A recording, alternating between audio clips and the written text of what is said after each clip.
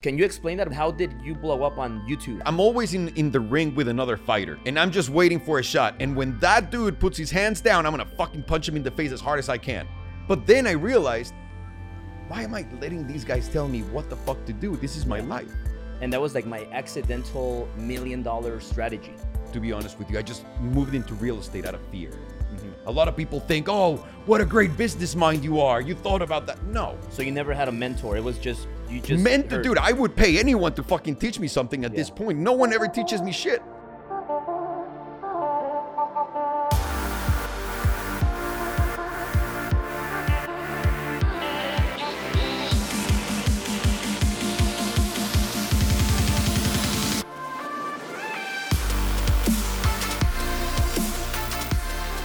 Hey guys, so welcome to Driven. I'm here with Salamondrin, better known as Alejandro. That's welcome. Right. Hey, thank you so much for having me, Albert. Yeah, I really appreciate it. I'm super excited. It's like unreal to have you here, and Thank you. And it's so cool that we're both from Mexico City, both Chilangos. I know. So hide your wallets, everyone. People from Mexico will know what I'm talking about. They stole my wallet in the Estadio Azteca one time. Did they? Yeah, of course. I was watching the America. No, it was actually Mexico playing. Mexico was playing, and my uncles told me like, "Hey, Albert, sácate la cartera y ponte la enfrente. You know, like put your wallet in your front pocket." And I just said, "No, I'm good." So they said, "No, they'll like wrestle you, get too close to you. There's a lot of people, and then they'll snivel it out." And I said, "That's all right." And then they surely did that. Is that typical? Absolutely. Come on, at least you got the nice one. I've been in, so when I was a kid, I used to live in, like, everywhere in Mexico City. You know Coyoacán? Yeah. So I used to go to the Mercado de Coyoacán all the time because you could get, like, fake video games and all that stuff at a really good price. So I went for the discounts, obviously, buying responsible. And I would be there just waiting. And I remember just standing there while the guy was burning a CD. I can't remember what video game I was playing. I was waiting for. And I remember just waiting. And all of a sudden, I felt someone just go like this underneath my ass cheek. And I go, what?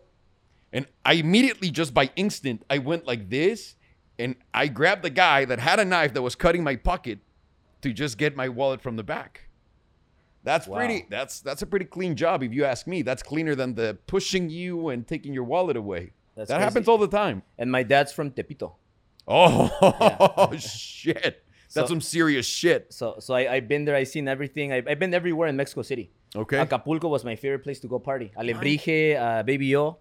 Hang on, but you have it in your blood. All Mexicans love that. Yeah. I love that. Yeah. I remember what it smells like.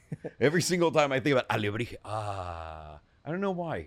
It's comfortable. Punta Diamante. Diamante, the new place they started building over there. Yeah. That was like, maybe going back 7 years was my last time that I was going crazy partying over there.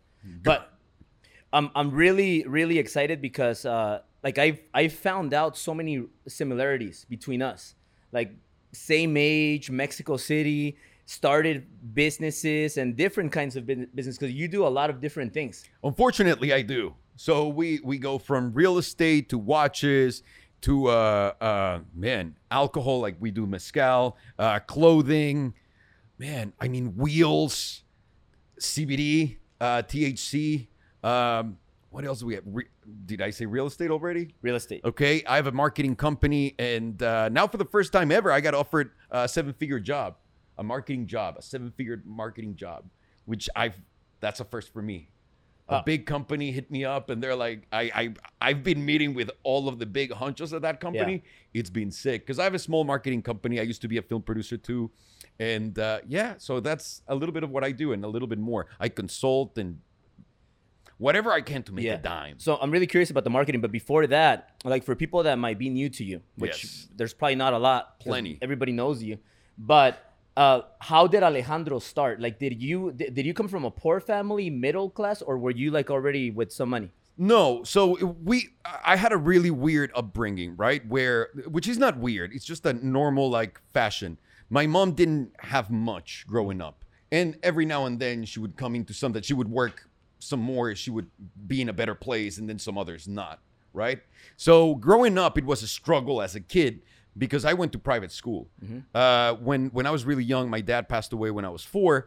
And I was fortunate enough to already be enrolled in school. I was 4 or 5.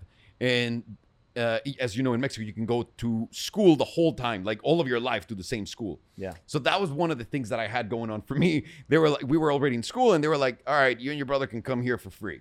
We had some, like in every private school, there's friends that can buy shit, like that have more money than normal.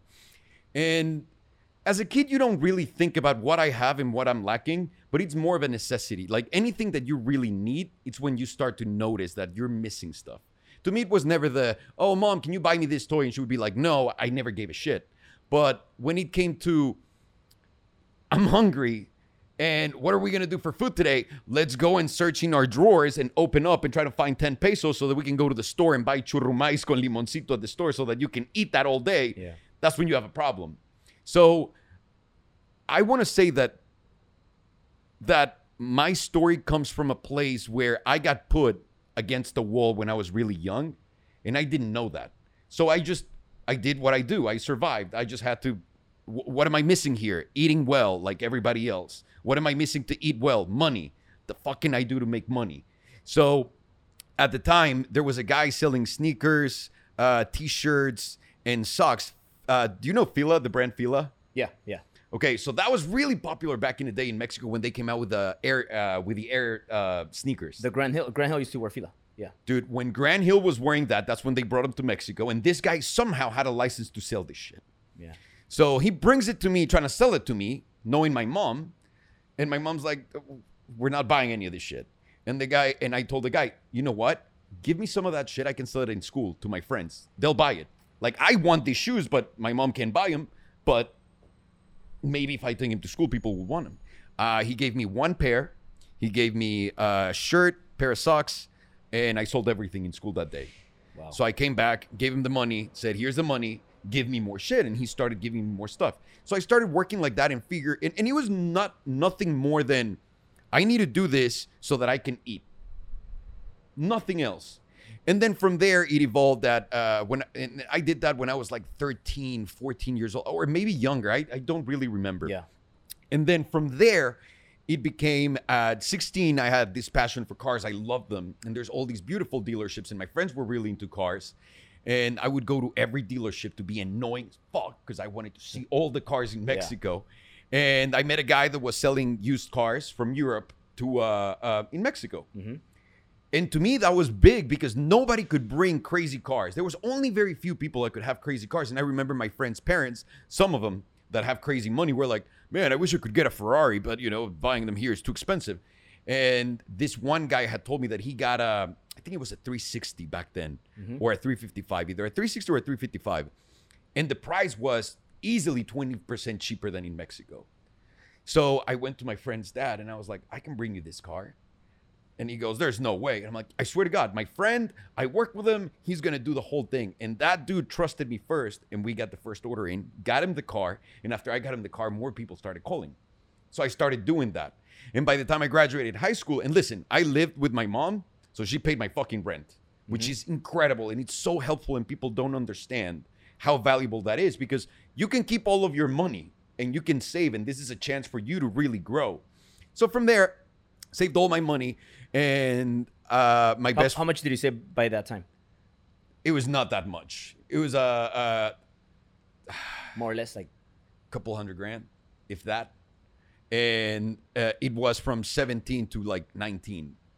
From 17 to 19, you saved a couple like hundred, 16 and a half to a couple $100,000. Yes. Not best. Okay. No, because I was selling super expensive cars. Okay. So you got to think, if I'm making even $10,000 on a car that I'm selling, and at some point I'm selling more and more, then it starts to stack up.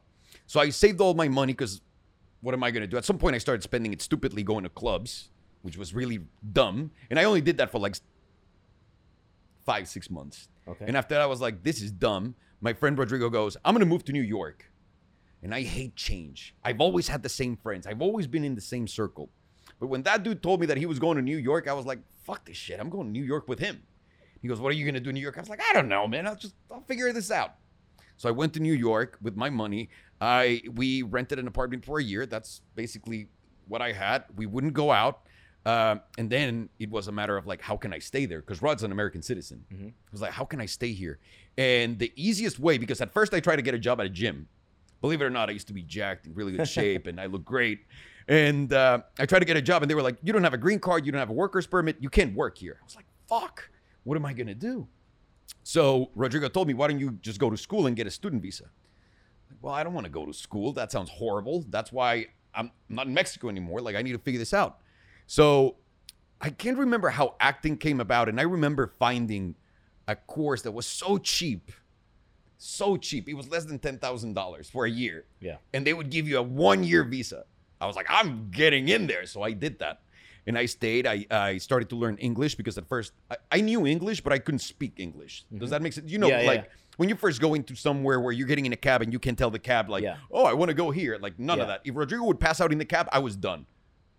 Like, if the dude was drunk at night and we were both riding and I had to get home, if he was out, I couldn't talk to the cab driver.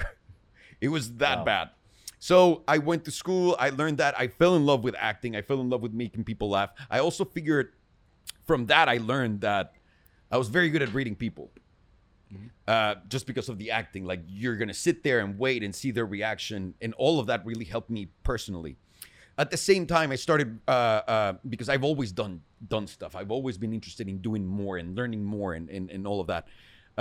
After a while, I started working with some friends that wanted to do in New York, like had their own, like the parents have money and I want to do this business. And I started getting involved and learning from all of them. Then I moved to New York, to LA.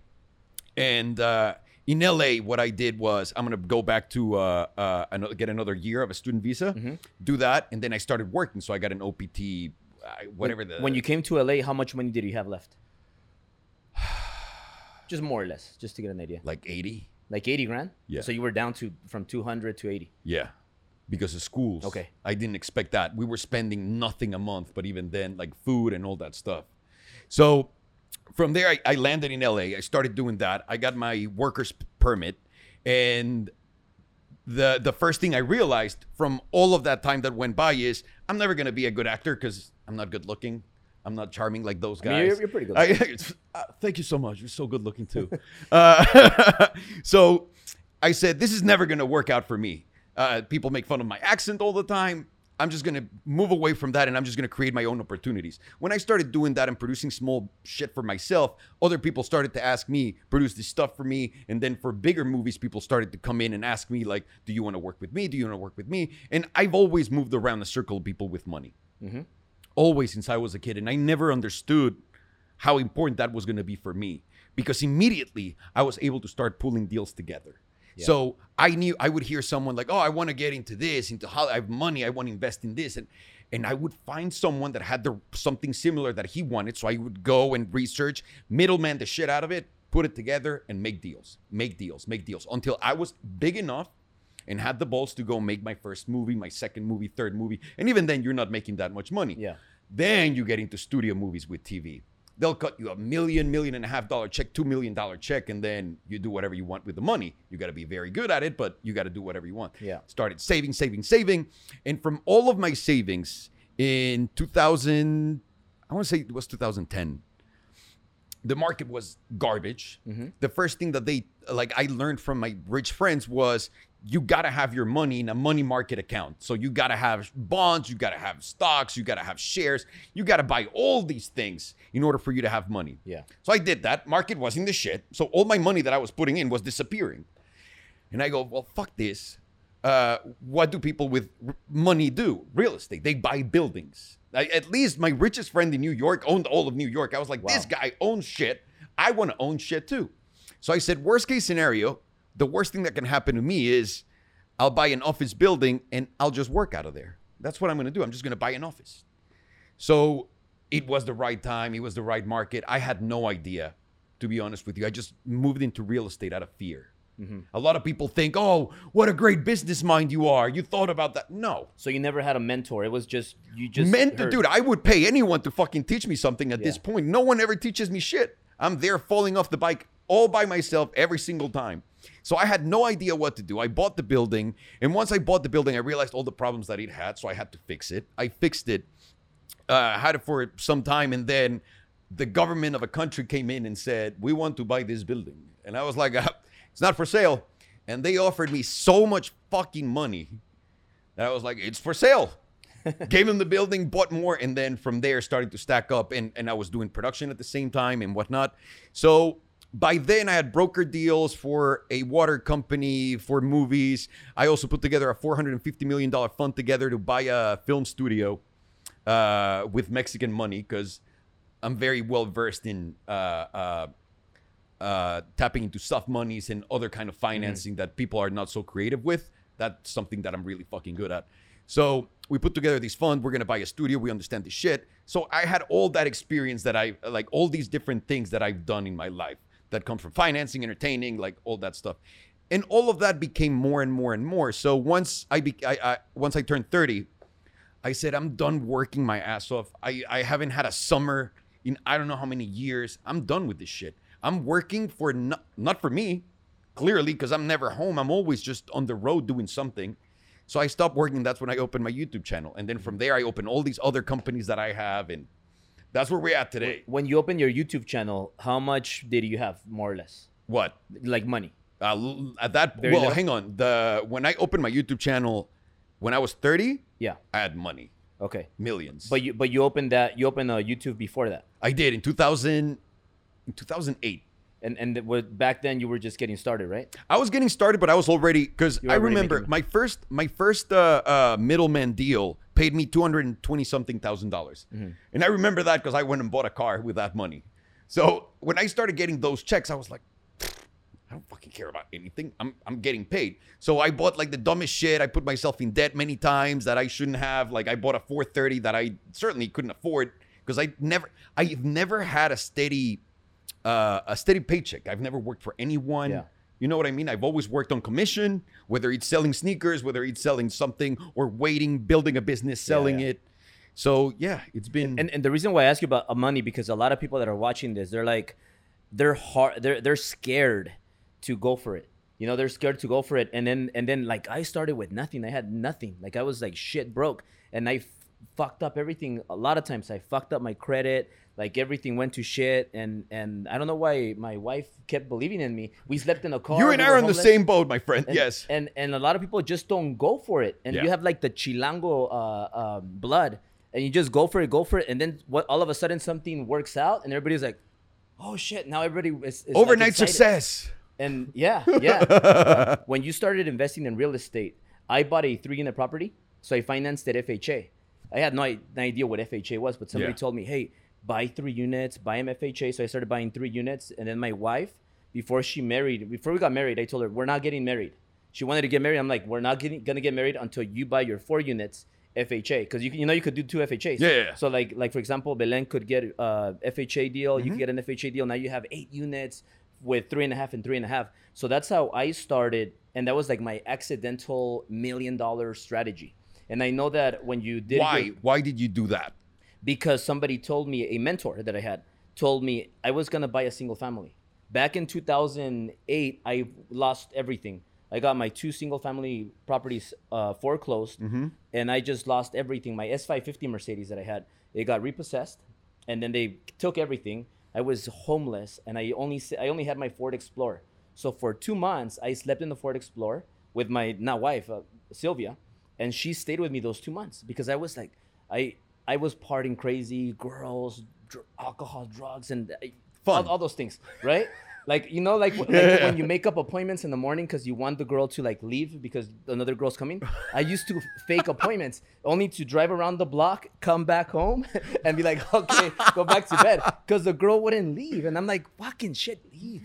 And so I was crazy. But my girl forgave me, and we were like homeless and everything. And then I picked it up. Every year I got a little bit better. And then I was going to buy another house. And I went to see a house in the hills. And it reminded me again of, oh, girls. And I was looking at the view, because it was a tiny little shack in Hollywood Hills. And I pictured the table and the girl dancing and you know, like going around. And then my mentor, I told him, well, I went back. He was my mentor because he was my broker at the time. He was a millionaire. So I wanted to make $1 million like him. He was an older guy. His name was Mark. Yeah, and he told me, before. Don't buy another single family. You're gonna fuck it up like you did before. Yeah, I know what you're doing. You want parties. So he said, buy 4 units, buy 3 units, FHA. So I did that, and in 5 years, I made $500,000 almost. So 460,000. because it went up. I was making passive income every month. I paid it down, and then my wife did the same with a 4-unit. I got a 3-unit, and those two properties combined made like 700 and something thousand. I was gonna say that's when the money starts rolling Yeah, nicely. yeah. So that little thing with real estate, I got more and more and more. I made millions, and it gave me more options to go buy more, start more businesses, take more risks, bigger risks. And I remember I heard a story of you that you started buying homes cash for a great deal, and then you pulled out money. Is there No. something like- So it's not homes. It would be buildings. Okay. So you go into a commercial real estate deal. Let's say it's a $10 million deal, right? It's a beautiful building, but you want to make sure, one, location, like my criteria for this is this. And it's really simple and disappointing for everyone. So I'm sorry. Would I work out of that building? If my bougie ass would work out of that building, I'll buy it. Then it qualifies. Then I want to make sure that I don't have a lease on it, or that the leases I'm able to move. Also, I want to make sure that I can fix the building cheaply, like very cost effectively, and then get tenants in. So for example, let's say that you make a $10 million play, right? You're going to go $10 million. So if the building is $10 million, I would go in, look at the place, say, I'm going to put $11 million into this thing. $1 million to fix it, the other 10 just to buy the property. And then I'm going to get my tenants in. Once I get my tenants in and I upgraded the building, I go to the bank and I go, guys, how much is my building worth? Because you have cash flow, because you better the building and all of that stuff. The bank's going to come back and instead of giving you 10, they're going to say it's worth 13, 14. You pull 50% out, then you go buy another one. And that's obviously if you're going with a cash strategy. It differs on how you want to do it, right? Like on everything. There's some times where, and a lot of people make money like this when in the United States, they were giving you loans with nothing down. Yeah. Like you wanted to buy a $100 million building. All right, here's your building. Here's the loan. Here's your monthly payment. And if one day they didn't pay rent, then you were fucked and they would repossess the building. Yeah. That's how my friend made all of his money in New York. So I went and asked him after the first one and I sold it for so much, what should be my strategy for this? And he goes, it's simple. What you did is right. If someone comes and offers you an insane amount of money for your property that you won't make in rents in 15 years, take it. And if not, get into the property, add value to the property, pull money from the bank, go buy another one, copy, repeat. Boop, boop, boop, and start stacking your properties like Monopoly. And this is office buildings, or is it tenants? Office buildings. I fucking hate dealing with people. Yeah. So I did not go into home anything because of that. Until this day, you still keep getting the part, like the offices? Yeah. You still invest in real estate? Yeah, well, I did. I pulled out of everything except one. Okay. Big property that I have, and that property has a bank. So when COVID happened and everybody's like, no one's paying rent, I was like, fuck, the bank's not going anywhere. I got so lucky. But the rest, I'm moving all of my stuff from real estate into my new businesses because we're making the revenue's so much greater on the other stuff now that real estate is cool. If you're a passive investor, want to make money and not really have fun, I love to have fun. Yeah. And just like you said, you were homeless once. You've been pushed to the wall. You've seen what the worst thing that can happen is and what it's like. And it's not that bad. It's like, oh, this is the worst thing that can happen. Let me fucking go balls to the wall. And that's what I do every single time. Yeah. And you know what? Like, because from the beginning part where you were started from nothing, and then I believe that was your break, real estate, that made you a ton of money. That's what did it for me. So I got real estate and I sold most of it.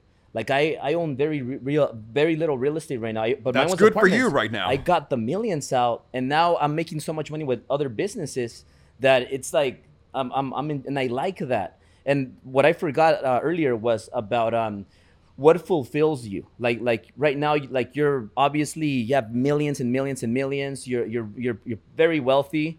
And, no. And creating value. I mean, for us that we came from Mexico City, like who expected us to be here, right? No. But my point is, you said something about like what's success for you?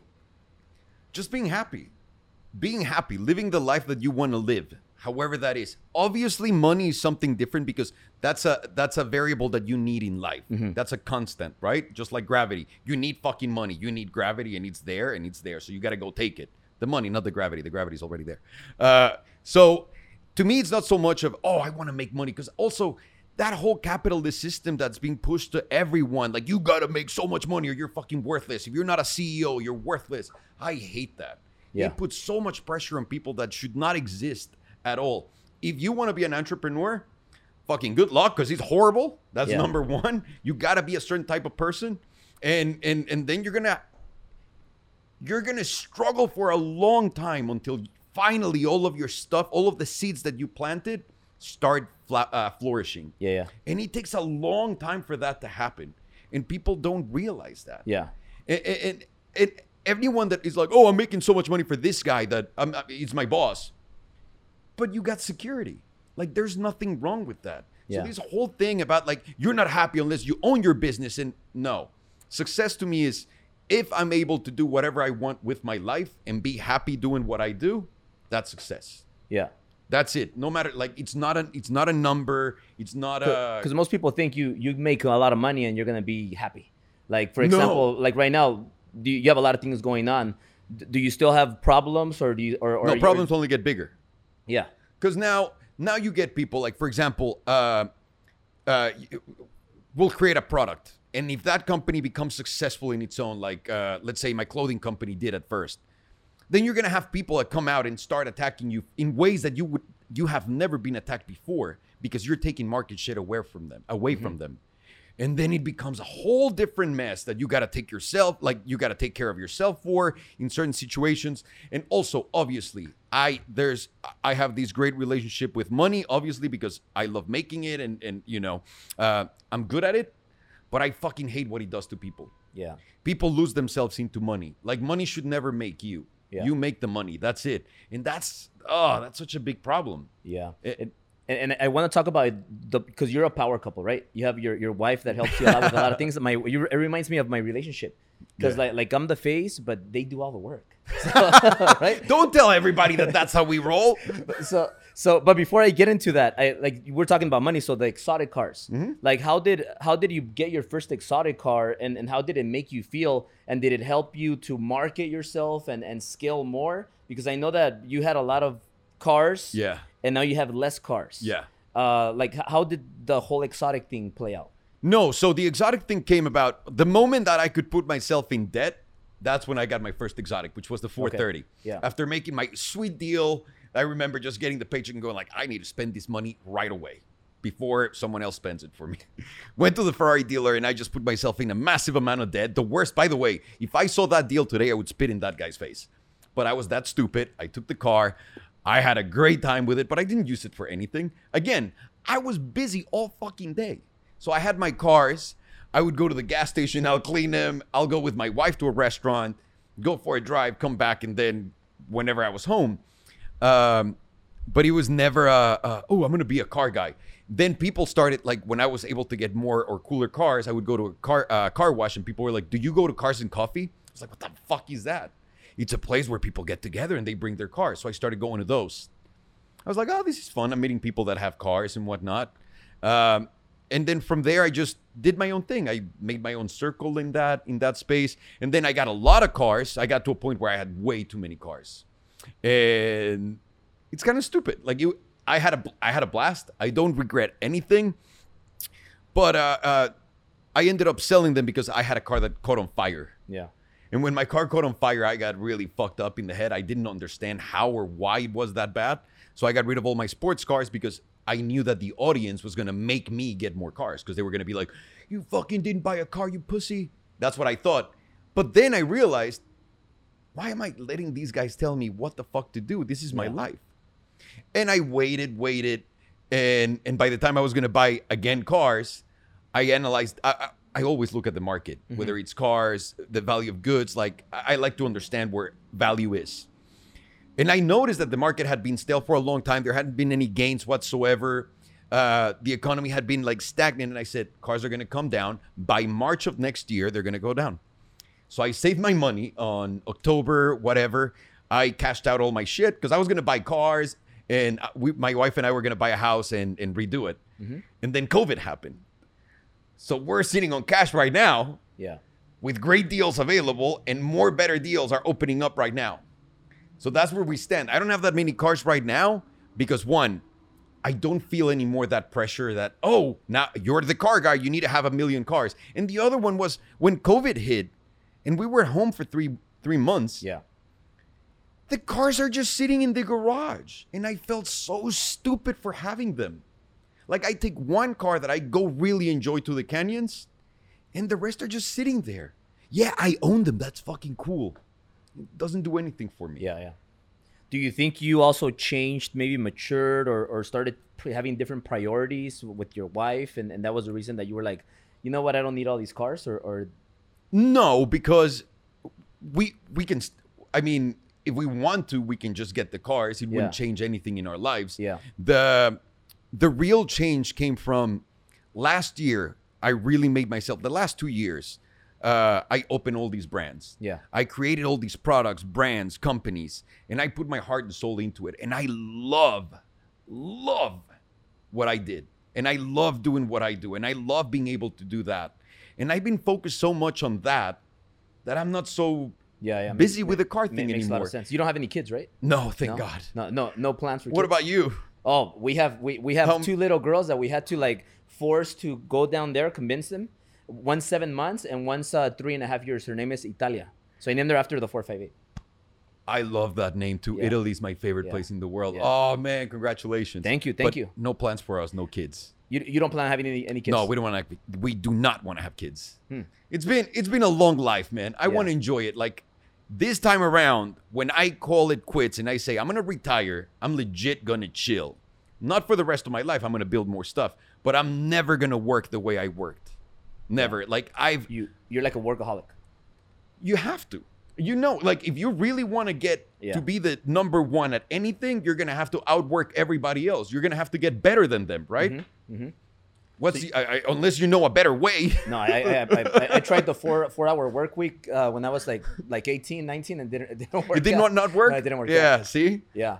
So that's why I stay away from it. So now that we're talking about your wife, like I have a incredible, beautiful wife that she plans and organizes everything. She does all the hard stuff, and I just go down there and I just kind of like talk and put on the show and entertain people, but I'm not nearly like 1% as good as you are, like putting on good entertainment and just the way you storytell is the best I've ever Thank you. Get out of here. Thank you. Thank you. So I think that because you have a history of creating movies, and because you're from Mexico City, but how do you feel that you learn all that stuff? Like how did you become so good at creating a story and because the stories sell products? I want to separate those two. Because I don't think the story in this case, like the way you're saying it, the storytelling will help sell the product. It's more the passion for it. So let me get into the storytelling. The storytelling is rather simple, right? Because for years, I wrote how many scripts? Can you imagine the amount of scripts that I had to? I produced over 20-something movies. Yeah. And so I wrote I read 1 million scripts. I wrote a bunch of movies that I made because I didn't want to pay writers. I wanted to keep as much money as possible. Yeah. I directed movies, not the best, but I really wanted to make a passion project of mine. So I spent $100,000 making the worst movie ever. And I acted, directed, produced it. I mean, everything. And I learned so much from that. So the storytelling comes from a bottled desire to create your own stories. Because as a movie maker, I was never able to make the movies that I wanted to make. I was really good at making them, but I was not very, I don't know. I don't want to say I was not very good at picking the content because clearly if I got produced, I was good at picking it, but I was never, the shit that I liked apparently was not financially viable in the movie business. So that's what made me stop. I was making so much money. I was working like crazy, but I was not getting rewarded. I can make a movie with my fucking eyes closed now. Like it's easy. After all the work, it becomes easy. I know the 7 people I need to call. I know exactly what to tell them. I know how to budget, like all that stuff, So when I decided I'm done, I'm not getting my creative juices really like going anywhere. I'm just producing for others. I'm producing for independents. I'm producing for TV. I'm producing for these studios. I'm not doing my own story. When I quit that and I found myself on YouTube, I was telling my own stories. Yeah. And that's when I really fell in love with just sharing them and telling them. And I think the love that comes from telling those stories, along with the education that really came from filmmaking, really makes for a really good conversation, like a really good combination of both. So that love, the way you express it, you think that's the reason why your YouTube channel just took off and became really, really big? I think it's that and their relatability, because it's just me. I'm not putting up any walls. Like the idiot that you guys see is just who I am. Mm-hmm. You know, when people say, "Oh, how is he off camera?" It's sadly the same moron that he is on camera. Yeah.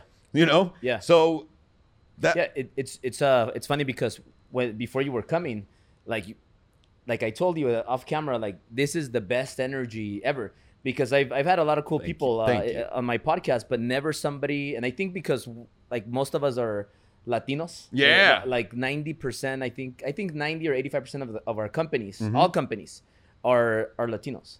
So everybody was so excited, and everybody wanted to come. I would have had like 50 people here, but I'm like, no. Get out of here. Like Alejandro, they know you as Salamondrin. So I'm like, no, Alejandro is it's too many people. Like, so I brought 2 people, right? And it was like the energy was so good. And when you walked in, we didn't know what to expect. So everybody was like, who opens the door? He's knocking. and my wife was like, you open it.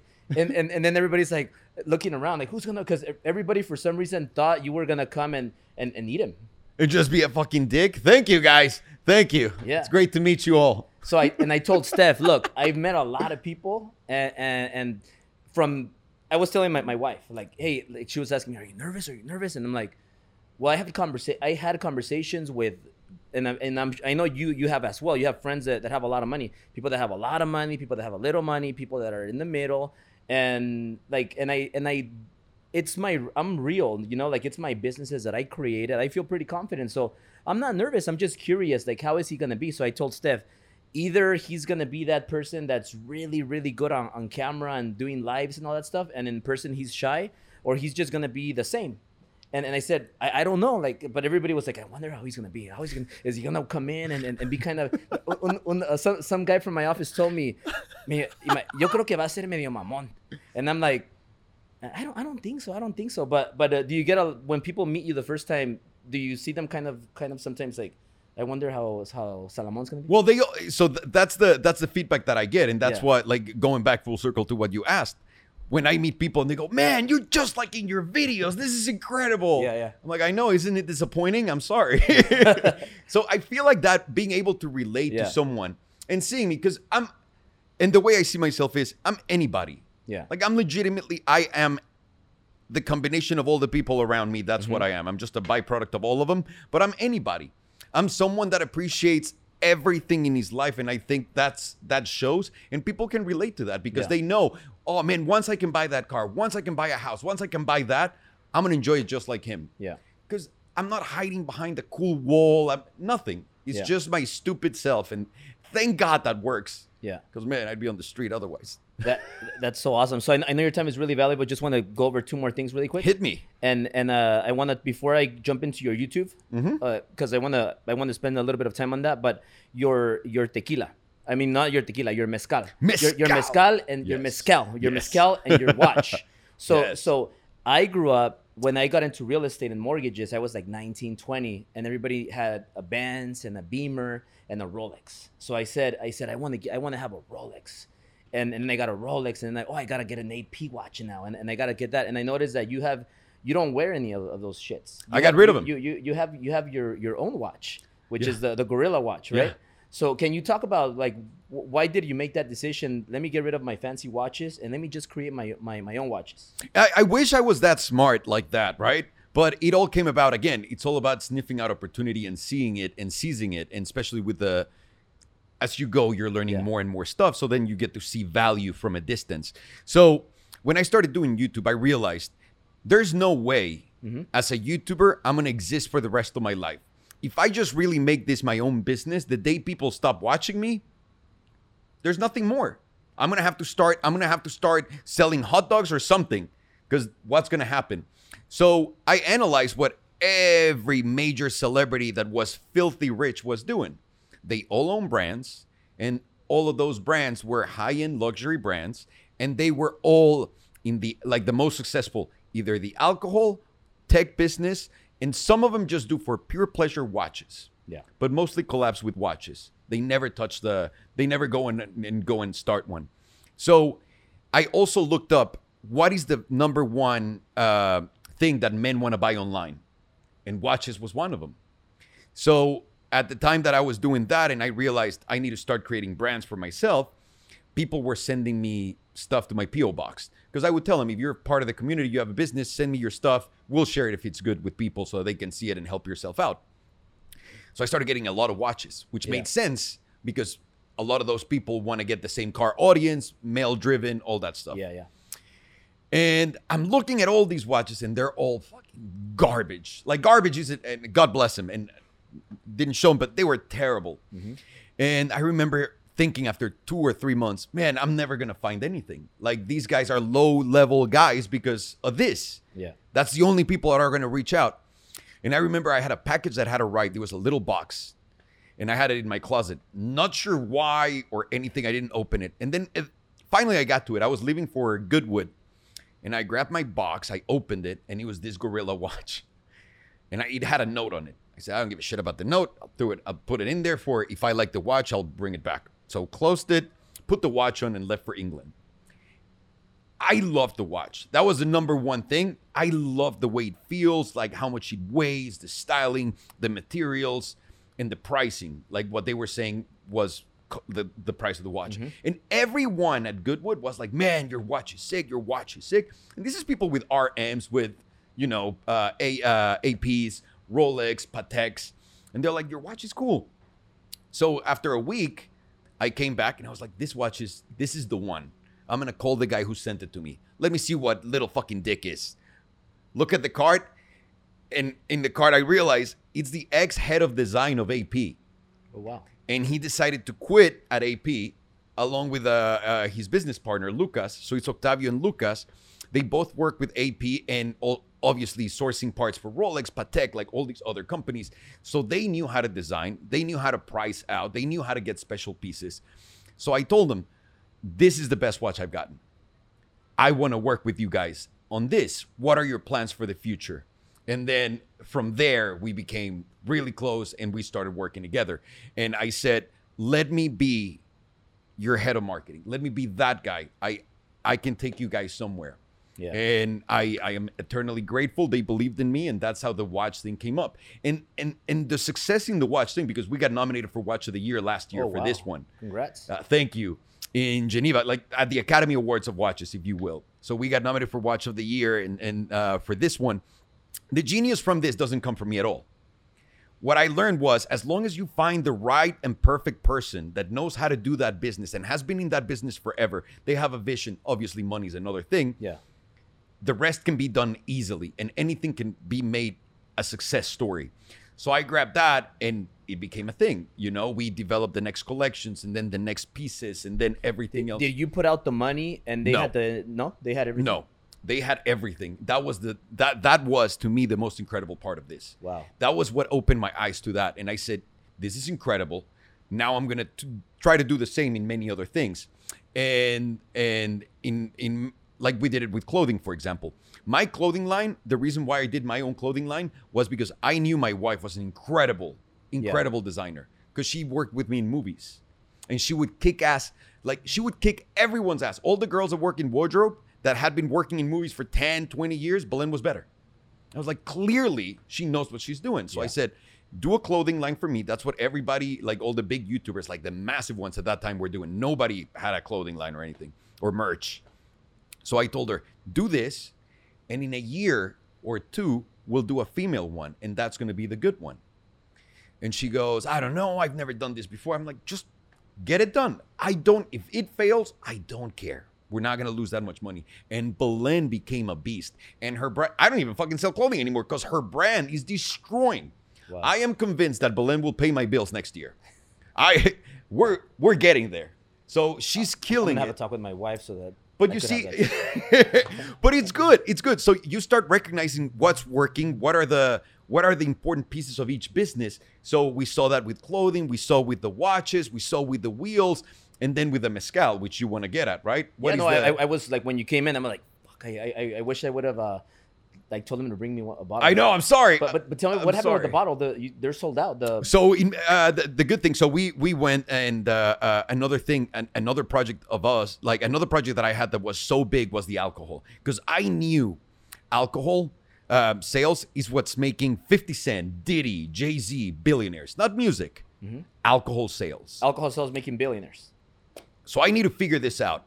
And coincidentally, at the same time that I start looking into it, a friend of mine from Hong Kong that has more money than God hits me up and goes, "Hey, Alejandro, I need you to buy me a mezcal company." And I'm like, "Why?" He goes, "Mezcal's the hottest thing. I love it." I'm like, I've been drinking mezcal for 10 years, straight up. And this guy from China, this Hong Kong guy, tells me that he's like a white guy that he's why? And he goes, "Just go get me it." So I charge money to go do these things. So start going to everywhere in Mexico, trying to find the best people, the best producers, the best operation, everything. And after that whole thing, I also got hired by a company in Mexico to create a tequila brand for them. So I'm in the middle of like, all right, I got the mezcal thing, I'm doing the tequila thing. And I can't remember what company it was. They had a presentation where they showed me the mezcal numbers, like how much the market for mezcal is growing. And we were, and another friend of mine from Mexico and I were going to launch a mezcal mixed drink. We were going to do that together. So I go, "Dude, fuck that. Fuck the tequila. Fuck the mixed drink. Let's do a mezcal." Like, we're looking at the numbers. I love mezcal. That's easy to do. And then with that mezcal, we can do the mixed drink. So we're like, okay, let's do it. We just grabbed our friends and we said, let's go with this and run with it. Yeah. Following the Kardashian model. We need big social media on it because we don't want to spend any money whatsoever. So we spend this much and we've sold this much, thank God. And right now, so we have all of our export licenses ready. We have everything. We set up distribution here in the US. So that's already covered, Dubai and some other places. Yeah. And as we were about to ship everything, we got into Amazon Mexico. Wow. And that blew up. And we couldn't keep the mezcal in Amazon Mexico. We became the most sold mezcal in Amazon Mexico really fast. And I go, damn, there's another platform in Mexico called Mercado Libre that could probably sell even more than these guys. So we went to Mercado Libre. We sell, everything is gone. We had to pull all of the mezcal that we had everywhere to just satisfy those two. Forget about the restaurants that were shut down. Yeah. Just those two. And then obviously we started, and I can't say what other places were coming out right now, but the biggest retailers in Mexico. Especially with COVID, everybody wants to drink. Everybody in a recession, it's recession proof, yeah. right? Along with weed. So you're getting into sad times, alcohol well priced, people will still drink. So you know what you do? You're always looking for opportunity. And when you find something, you go there and you grab it. You take the hit, absolutely. It's like the way I see it is I'm always in the ring with another fighter. And I'm just waiting for a shot. And when that dude puts his hands down, I'm going to fucking punch him in the face as hard as I can. And if that knocks him out, great. And that's a home run, right? In the business world. But if he doesn't, then I'm going to let him fuck me up. Awesome. Well, Alejandro, before letting you go, I have the final part that I want to talk about marketing. Like, that's the other part that I told you when you came in. Like, you're a great marketer. And Thank you. And obviously, it's a big part of why everything you touch is gold. Like, Thank you. And your YouTube channel, your Instagram, everywhere you go on social media, you get a lot of attention. I saw, like, there's people that they have more followers than you, like maybe they have like a higher 3 million, mm-hmm. but they go on a live and they only have like 800 people watching the live, and you go on a live, 2.5 million, I think. And you have like 6,000 people on at the same time or more. Yeah. Like, and I believe that's because all of your stuff is it. Can you explain that? Why does that happen? And how did you blow up on YouTube? I honestly think is relating to others. Mm-hmm. I don't know how to describe this, but I relate to people way more than I should. Like, I feel when people are suffering and whatnot, like, I feel horrible. When the Black Lives Matter movement started, like, I was depressed for a week. Like, I have that extra connection with people I don't understand. And at the same time, I understand how people behave, which is also why reading The Economy is easy, because the economy is just people's trends, like what they do. So relating so much to people has really made me realize that as long as I make a connection with whatever I'm I'm about to sell, or if it's myself, or if it's a YouTube channel, whatever it is, if I have that connection and I can make it fun, people will be there. And that's it, just that relation. And they know, because I give a shit. I care. And I feel like that matters. Yeah. Because then you see other fucking sociopaths online that just want to do it because they want the attention, nothing else. Like, I legitimately want to bring a service to people. It can go from, I want you guys to have a great time. I want you guys to laugh today and not think about your problems. It can go from something that simple, or let me add a little bit more to your life. Let me talk to you about my experiences. Let me be your mentor from a distance, if you will, so that you don't fuck up the way that I have. Because, man, if I had someone that's telling me, don't do this because it's not going to work, you blah, blah, blah, I take it. The shortcut to life is just listening to those that already did it. Yeah. Yeah. And when you started your YouTube channel, was it hard to grow it in the beginning? Or how long did it take you to get like 5,000 subscribers? Oh, nothing. 10,000 Nothing. subscribers? And that's always been a weird thing. I started the YouTube thing, I told you, in 2008 with the BlackBerry phones. Yeah. And the reason why I did it was I saw a BlackBerry video that was terrible. There was a guy reviewing a phone and he was so boring. Like, I was falling asleep watching him, and he had 250,000 views. And I told my business partner at the time, guy who has all the real estate in New York, dude, if that guy can get 250,000 views, if I make a video just making people laugh, I can easily break 1,000 with my first video. And he goes, no, you can't. That's the only thing you can't tell me in this world, is that I can't do something. I'm like, really? You want to bet $5? He goes, let's bet $5. I grabbed my phone. I made a video, a couple jokes, 37,000 views in 24 hours. After I did that, because that's the first time I've uploaded to YouTube, I read the comments and I found the most interesting comments, thinking, if I'm the audience, what do I want to watch for real?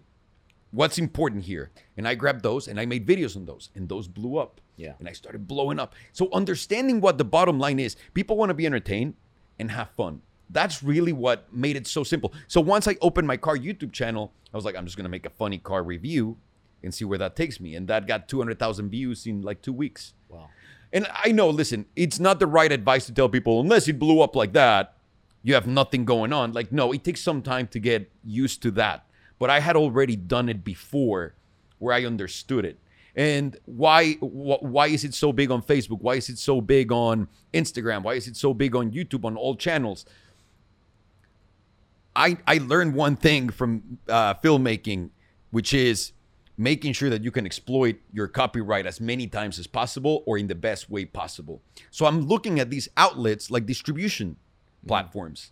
And if they're distribution platforms, there's a bottom line end user on the other end. How are they grabbing these platforms, and how can I adapt my content to fit into that?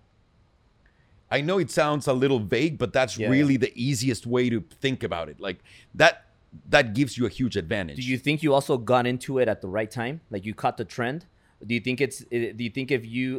you're just really talented, but like for the normal person, like if they start their YouTube channel today, you think it would have been easier to start their YouTube channel in 2010?